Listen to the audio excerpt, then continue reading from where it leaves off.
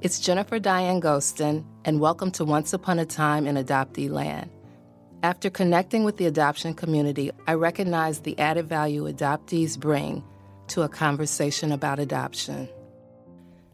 My guest today is returning to the podcast. The last time she was here, a collection of essays were a work in progress. They have now been published as her second book, Belonging Matters: Conversations on Adoption, Family, and Kinship. Her award-winning memoir and first book was published in 2021. It is titled Twice a Daughter: A Search for Identity, Family, and Belonging. Her name is Julie Ryan McGue, and I'm happy to have her back. If you haven't listened to our recording that aired on January 18th, 2022, episode 47 from season 3, I think you'll enjoy our conversation. In this episode, we explore her book, Belonging Matters, and hope to pique your interest about one of my favorite subjects, belonging versus fitting in. I enjoyed reading her words and found myself reflecting on my own life experiences as an adoptee. Getting to know Julie better through her first book led me to learning more about her in this second one. As a talented writer who is committed to the whole picture, often includes all members of the constellation when discussing relinquishment and adoption. Allow me to introduce you again, or for the first time, to a fellow adoptee born in Chicago during the baby scoop era as an identical twin who searched and reunited with her biological mother, only to initially receive secondary rejection. On the back cover of her book, it states, Belonging Matters supports the adoption community while creating a conversation with those not directly touched by adoption. The collection explores the pursuit of identity and the boundaries of family and kinship. It challenges the reader to embrace all of who we come to be and to discern with whom and where we belong. Because belonging defines the human experience, and it is what nourishes our spirit, fuels us with purpose, and compels us to soar beyond the limitations of our lived experience. Julie, I am so happy to have you back on the podcast, so welcome back to Once Upon a Time in Adoptee Land. Thanks, Jennifer. I feel like you and I have become friends over our shared topic of adoption and writing. Yes, for sure. And you were on January 18th of 2022 when your book had come out, your memoir. And I've got it right in front of me right now, Twice a Daughter: A Search for Identity, Family, and Belonging. And I didn't read it prior to our recording, but I absolutely finished it shortly thereafter, and I loved it. And I encourage everybody, if you don't already have a copy, please go get a copy of Twice a Daughter. And so now you're back to talk about this latest book, Belonging Matters: Conversations on Adoption, Family, and Kinship.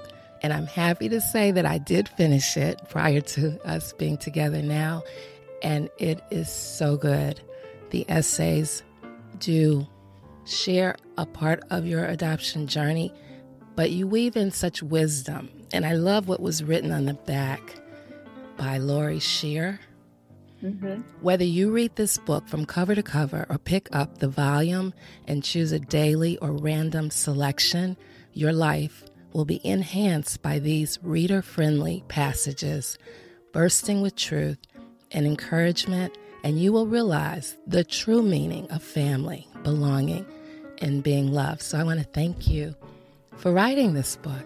Well, thank you for saying that. I found after I wrote Twice a Daughter that a lot of my readers, they wanted more. There were a lot of things that happened in my adoption reunion that I wasn't able to share in the book. It just didn't feel like it was appropriate to the arc of the story. So Belonging Matters not only has some updates that happened after Twice a Daughter came out, but it also has family stories. That's one of the things that I've really enjoyed writing about in my column that I write and my blog that I write is family moments and what is endearing to us about family stories. And I'm really interested in exploring belonging as it relates to family because as you and I know, we have our adoptive families, we have our birth families, and then we have family that we're not related to, that we consider our family. And so that edge of what is family and what is kinship is something I'm really interested in writing more about. Yes. And I want to quote Jean Strauss. I love when she says, adoptees have a lot to teach the entire community of humanity. And so I want to start there with your thoughts about we as adoptees being able to teach humanity.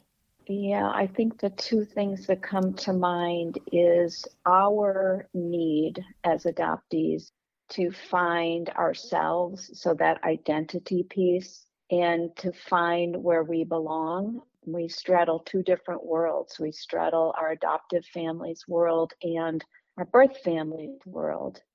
There is a lot of wisdom in those of us that think about those topics, identity and belonging, and how we find our identity and belonging. It's a lifelong search, as you know. My relationships with my birth mother and my birth siblings. I have a brother and a sister that I found 10 years ago, and I think as we explore our feelings about our families, I think others are taking notice. I feel close to both families, but I feel close to them in different ways. My family that I grew up with, certainly, we have a lot of shared memories that bond us to one another. But then there's that biological bonding that we have with our birth families. And I think how we balance that is what people need to take notice. This culture that we live in now is very familiar with blended families, but in a different sense. Blended meaning divorced parents and half siblings or whatever. And so I think the topic is very relevant beyond the adoption community is how do we balance who we feel like we belong to, and how does that affect how we see ourselves? I love that answer. Yeah, one of the things that I really enjoy talking about is the difference between fitting in and belonging, because they're very different.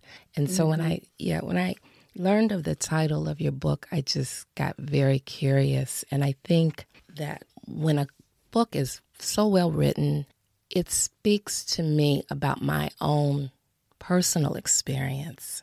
And as I read Belonging Matters, I found myself thinking back to different events in my life and also learning that I hadn't quite put words to something.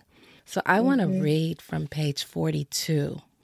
The chapter is called Add Family Reunions to the List of Triggers. Yep. Second paragraph, you write, here's the thing. When an adoptee heads off to a family reunion, they know the event is a get-together for their adoptive family's biological relatives. As a legal member of the adoptive family, the adoptee knows they belong to this multi-generational group. However, even if an adoptee is welcomed and encouraged to take part in the reunion activities, we are cognizant of what is missing. We lack the basic biology that ties us to these folks. Even though we may want to connect, something feels off. And when I read that entire chapter, I just really thought about all of the get-togethers and, the holiday celebrations that would typically go on at my father's brother's house, right? My uncle and aunt, and they had 5 kids. My first cousins, we were close, loving family. And yet that chapter for me that you wrote put into words what I would feel each time I was there. Like this is their family reunion. Yeah. Yeah. I couldn't And put my finger on it. exactly. And I think the other piece of that is not being included in the family reunions of birth families. I have been in touch with my birth mother side of the family since 2011, and I have yet to be invited to any of those family reunions because my presence and my twin sister's presence, because I am an identical twin, would make my birth mother feel very uncomfortable. She's still struggling with the idea of being an unwed mother, having placed us for adoption, but also changing how her relatives and family think of her, having had all of this happen to her. So I'm not invited to those reunions. So the dichotomy in that chapter that you referred to is about that. It's about we're invited to our adoptive families reunions and we're welcomed. For the most part we are, but inside we know something's off. And then there's this other issue. Are we really welcome at our birth families, the family that we are biologically related? Do they make us feel welcome? And in my case, I have met some first cousins and they have made me feel welcome, but the invitation has not been ever extended from my birth mother. So it's a real tough issue, this sense of belonging, feeling like you belong, but maybe holding back, and then knowing that your presence really isn't welcome is another tough issue. Yes, I'm sorry that you've been experiencing that. That seems very hard. And yeah. I just think it is something that a lot of adoptees that enter search and reunion find. And certainly we have to do what's right for ourselves. I would not want to be in an uncomfortable situation with my birth families at their reunion. If it made my birth mother uncomfortable, yes, but also I would want to feel welcomed. And, if there's any kind of stigma attached to something, you tend to avoid it. I think it is an issue that adoptees in reunion do face, and putting a name to it is something that I think is helpful. I do too. Yeah, and you did that in that chapter. And the other thing that it brought up for me was I was imagining that there were festivities going on, reunions going on with my tribe, right, my biological family, and I was not there. And maybe they didn't even know you could have been there. I mean, that's the piece of it. Mm-hmm. All throughout your book, I have these tabs, and one that I just want to laugh for a minute is towards the end when you talk about the raccoon. And,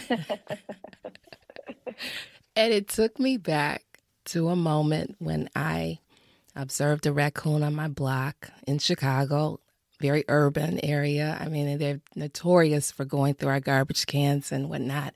And I remember getting out of a car and whistling or snapping my fingers, and this raccoon starts charging towards me. I didn't know that about raccoons.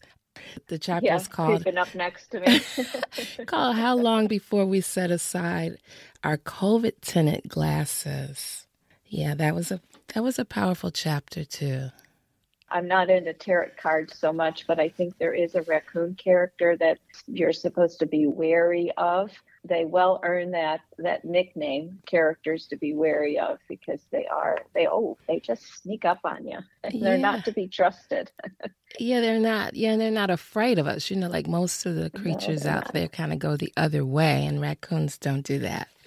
So that kind of really made me chuckle and think back. And I think when you read a writer's words and it resonates with your own personal experience, that's part of their intent. Would you say? Mm-hmm.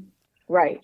I think one of the reasons I love to write essays is because I can take a personal example or a personal story and put a larger universal issue around it, whether it's belonging or finding forgiveness or finding meaning. I feel like I'm always on the lookout for a personal story that drives a point home.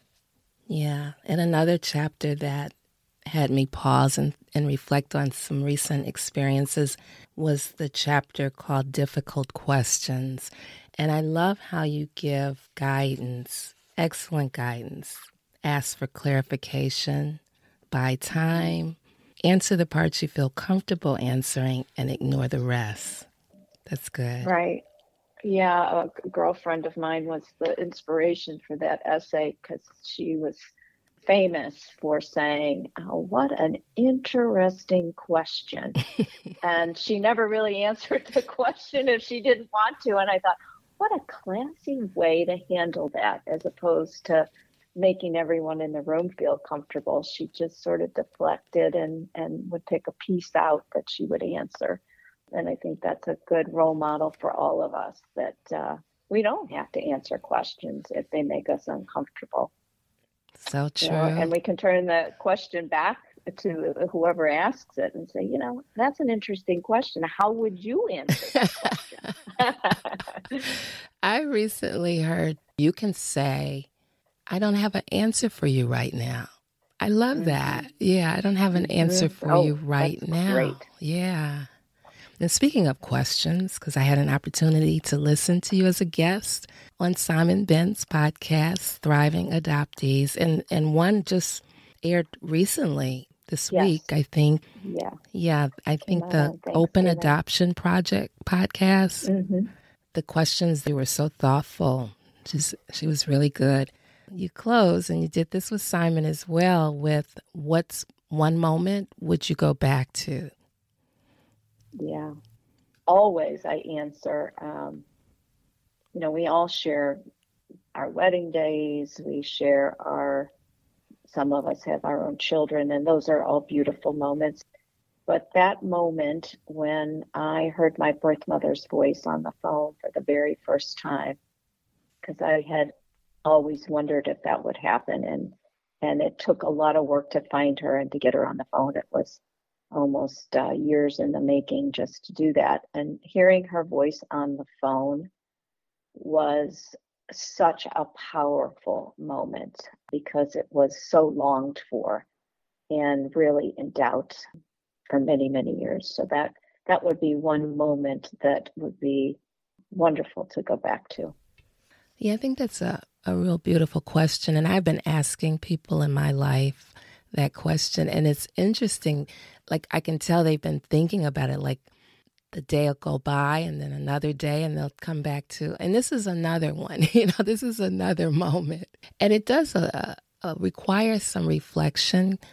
And it's not the easiest question to answer. And I know I thought about when I first saw my birth mother's photograph. That was such a special moment for me because she was deceased when I learned of her identity, so I would not be able to reunite with her. But just seeing her picture, her photograph, was such a precious moment for me. Mm-hmm. Yeah. I remember seeing the photographs that my birth mother sent to me before I had spoken to her, and I couldn't believe the likenesses that my sister and I shared with her at different points in her life. And I think that's a common thread for adoptees is we really want to know who we take after physically. Do we take after our birth mother, our birth father, and what different traits did they pass on to us? And I think that curiosity is something that we have our whole life until we do meet them or have pictures of them. And it fills you with such joy to say, oh yeah, I have her hands, and yes, I have his smile. And because we're deprived of that knowledge because of closed adoption, we're deprived of all of that until we have it in our hands. So true. And the essay entitled You Never Know took me to a really, I guess, endearing moment in my life. I worked for a supervisor, a really great sergeant who passed, I think, in the last couple of years. I had worked for him for probably over 10 years, and I was reading a book by Betty Jean Lifton.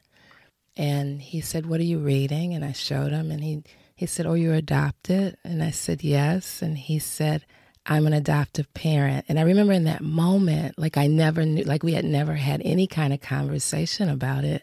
It kind of changed our relationship for the better. I think just knowing that about him and him being interested in what was it like for me to be an adoptee, because he had two sons that he and his wife adopted. It was a powerful moment that your chapter took me back to remembering that. Mm-hmm. Yeah. Yeah, and in that chapter in the book, I'm in my parking garage. My book, Twice a Daughter, had just come out, and one of the building maintenance guys approached me because he'd seen something, a blurb in the newspaper about it, and we got talking about the book and that I was adopted, and then he shared that his wife was, and she was on this search for her birth family, and it wasn't going very well. You know, it's an interesting thing. Twice a Daughter, while I knew it would appeal to adoptees like me who were going through the search process, and that was really why I wrote that book, was a guidepost for adoptees to learn from my mistakes or to give them another thing to try if they had already reached the wall. So I wrote it for that intent and purpose. But what I have found is that the book has resonated with adoptive parents, to your point, wanting to understand what it's like for an adoptee. What's in their head? What do they think about?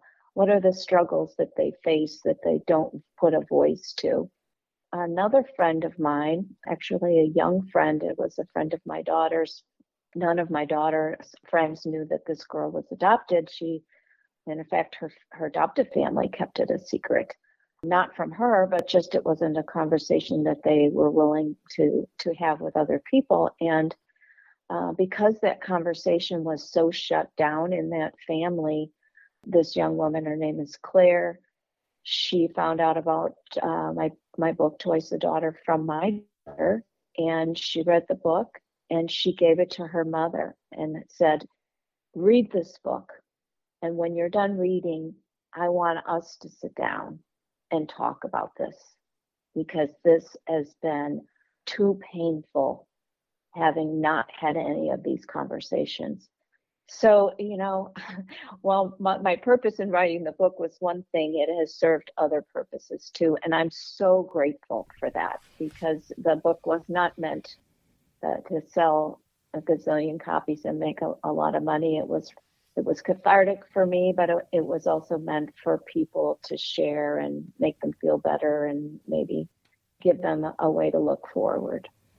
Very good. Yeah. And at the end of page 125, you write, I don't curse you anymore, closed adoption. I'm glad you finally stepped aside and allowed me to know from whom and where I came from and to whom I belong. Beautiful words there. Thank you. I think it wasn't a perfect outcome. Most adoption search and reunions are not. But I was so grateful for every little bit of knowledge that I got and any connections that I made.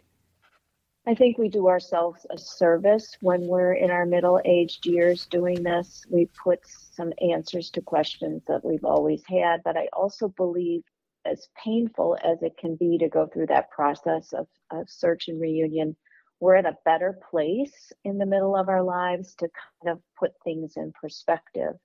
I'm very involved in a Catholic Charities post-adoption support group, which I love to share that group exists, and that the agency that was my adoption agency also is still ministering to my needs now, which is a powerful thing to me. Within that group, there is younger adoptees that are going through the search process.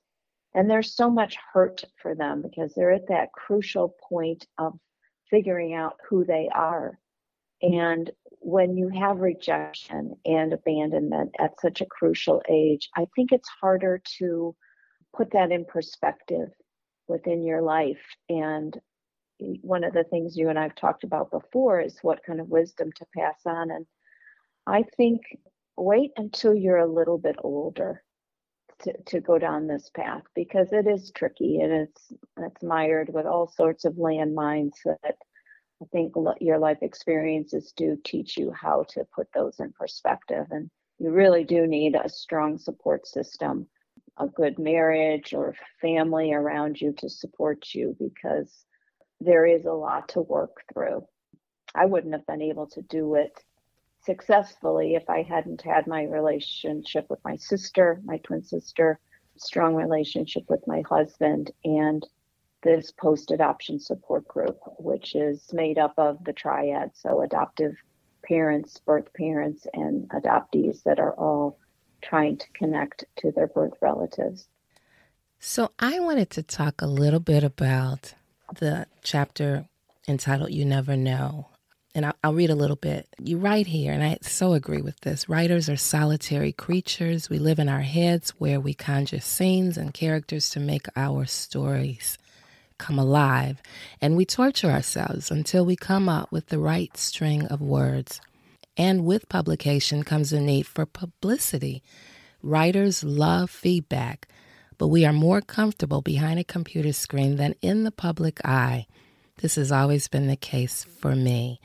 And that resonated with me. And so I know that there may be listeners who are writers and who want to publish. And we know there's like two different things to publish and then let everybody know that your book is out there. So, would you share a little bit about how that experience is for you?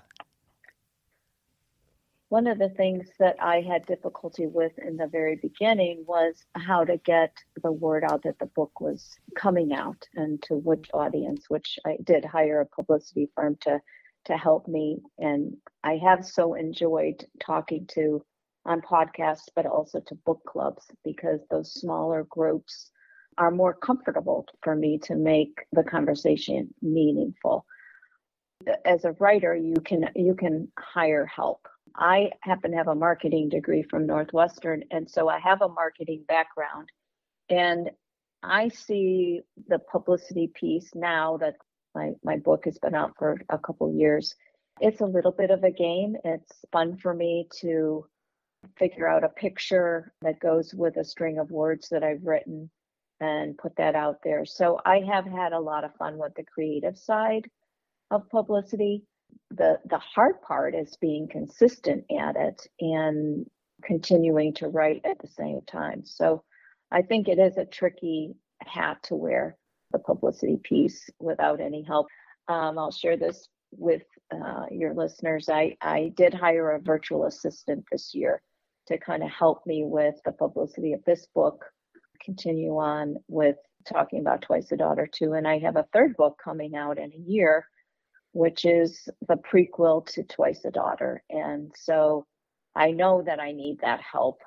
And a lot of my writer friends admit to the same thing, that we need help with the social media part, because that's how you get your book out in front of readers that might not have heard about it. Thank you for sharing that. Yes, I know your publicist reached out to me, but I still felt like you're getting help, but it still felt like you're maintaining still being personable, because right away we were reconnected. But I do think it is important when you need help to get it.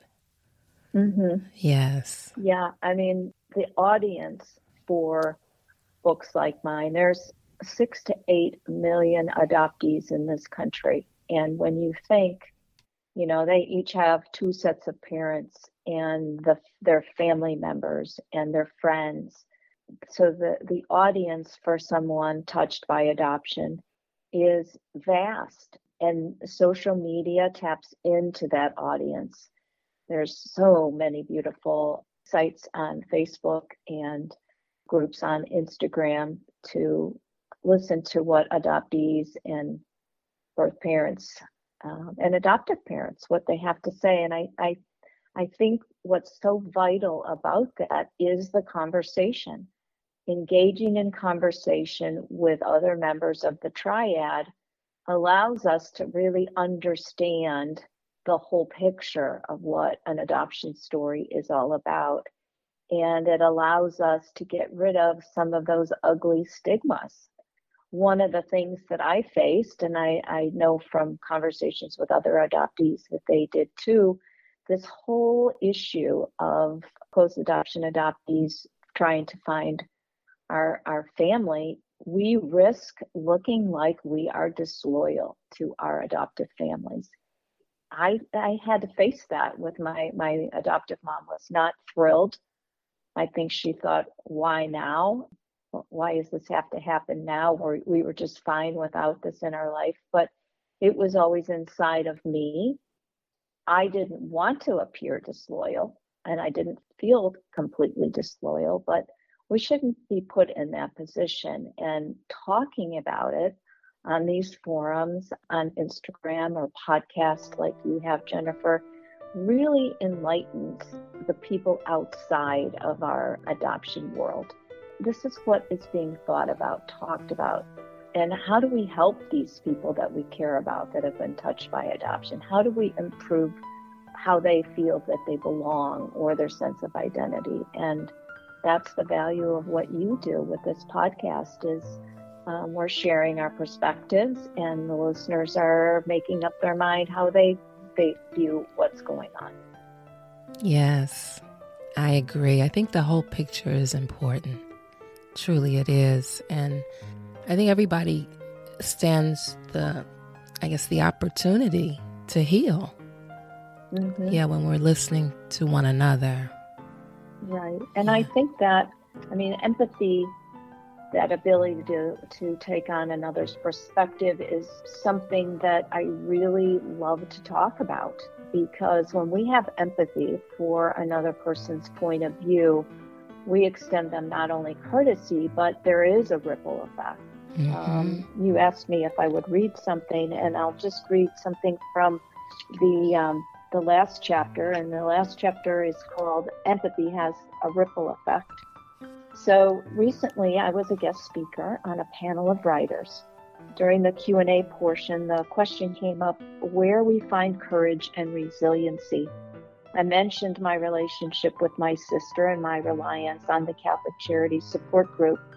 A woman, who I will call Sarah, raised her hand in the chat. She was joining us from Australia, which meant she had risen at dawn to connect to the meeting.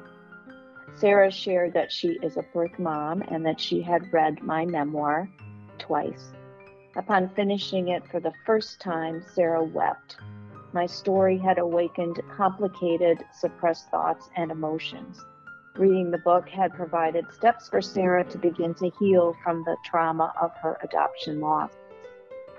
To our cozy virtual group, Sarah said, when I got to the chapter in Twice a Daughter about the support group meeting, I realized I needed peer support right away. I hadn't known such therapy groups existed for women like me. And I think that that's something that we all need to take a step back and listen to. The birth mother's story is just as tragic as an adoptee's story. It's a painful loss for them. And the ability to support one another in these groups and help each of us heal is so powerful and so important. So if there are any listeners that are trying to figure out what their route is or how to think about their sense of identity or belonging, I would urge them to get in some kind of support group, because you will heal in ways that you didn't even know you needed to be healed. Well said. And you left out, I think, a really important sentence, because I was reading along with you. Through her tears, referring to Sarah, she thanked me for writing my story. And I thank you for writing your story. Congratulations on this latest book. And I'm excited about the third book coming out. And you're just keeping us, I think, tuned in, really, really tuned in. And that's so important. So thank you for all the work and contributions you're making to the community. Thank you, Jennifer. And I really appreciate this conversation. I look forward to another one after the next book comes out. Absolutely. I'm so glad you returned to be a guest. And is there anything that I didn't ask you, even like when you were here in January of last year that you want to share? Well, you and I were talking about this a little bit before we got rolling with the recording, and that is that even if you don't have an intent to write a book, there's so much power in the journaling that we can do writing for ourselves. It helps us think about what we need to think about, and we form strong opinions about that. So even if it's just a gratitude journal at the end of the day, writing the 5 things that happened in the course of the day for which you're grateful, that's a powerful thing. But, writing down what you think about different topics, like what we talked about today, the family reunions, going back and looking at your relationships with your siblings that you grew up with and what was important with that. So I think journaling is a powerful tool for everybody. Yeah, I do too. And, one of the things that you shared with Simon that I so believe is we can find belonging in a lot of places. And ultimately, we belong to ourselves. So be true to yourself. I love your words. Oh, thank you. Yeah. Well, thank you for having this conversation with me. You're welcome. Thanks again. Let me say that when a writer puts pen to pad, we all stand to benefit from reading or hearing what they have to say. Many things will usually resonate, and Julie's writing style makes me appreciate now having the words to many of my thoughts and feelings. We all get asked questions that in the moment we might experience a bit of uncertainty as how to best respond or how much to say. I'm of the opinion that oversharing serves no one.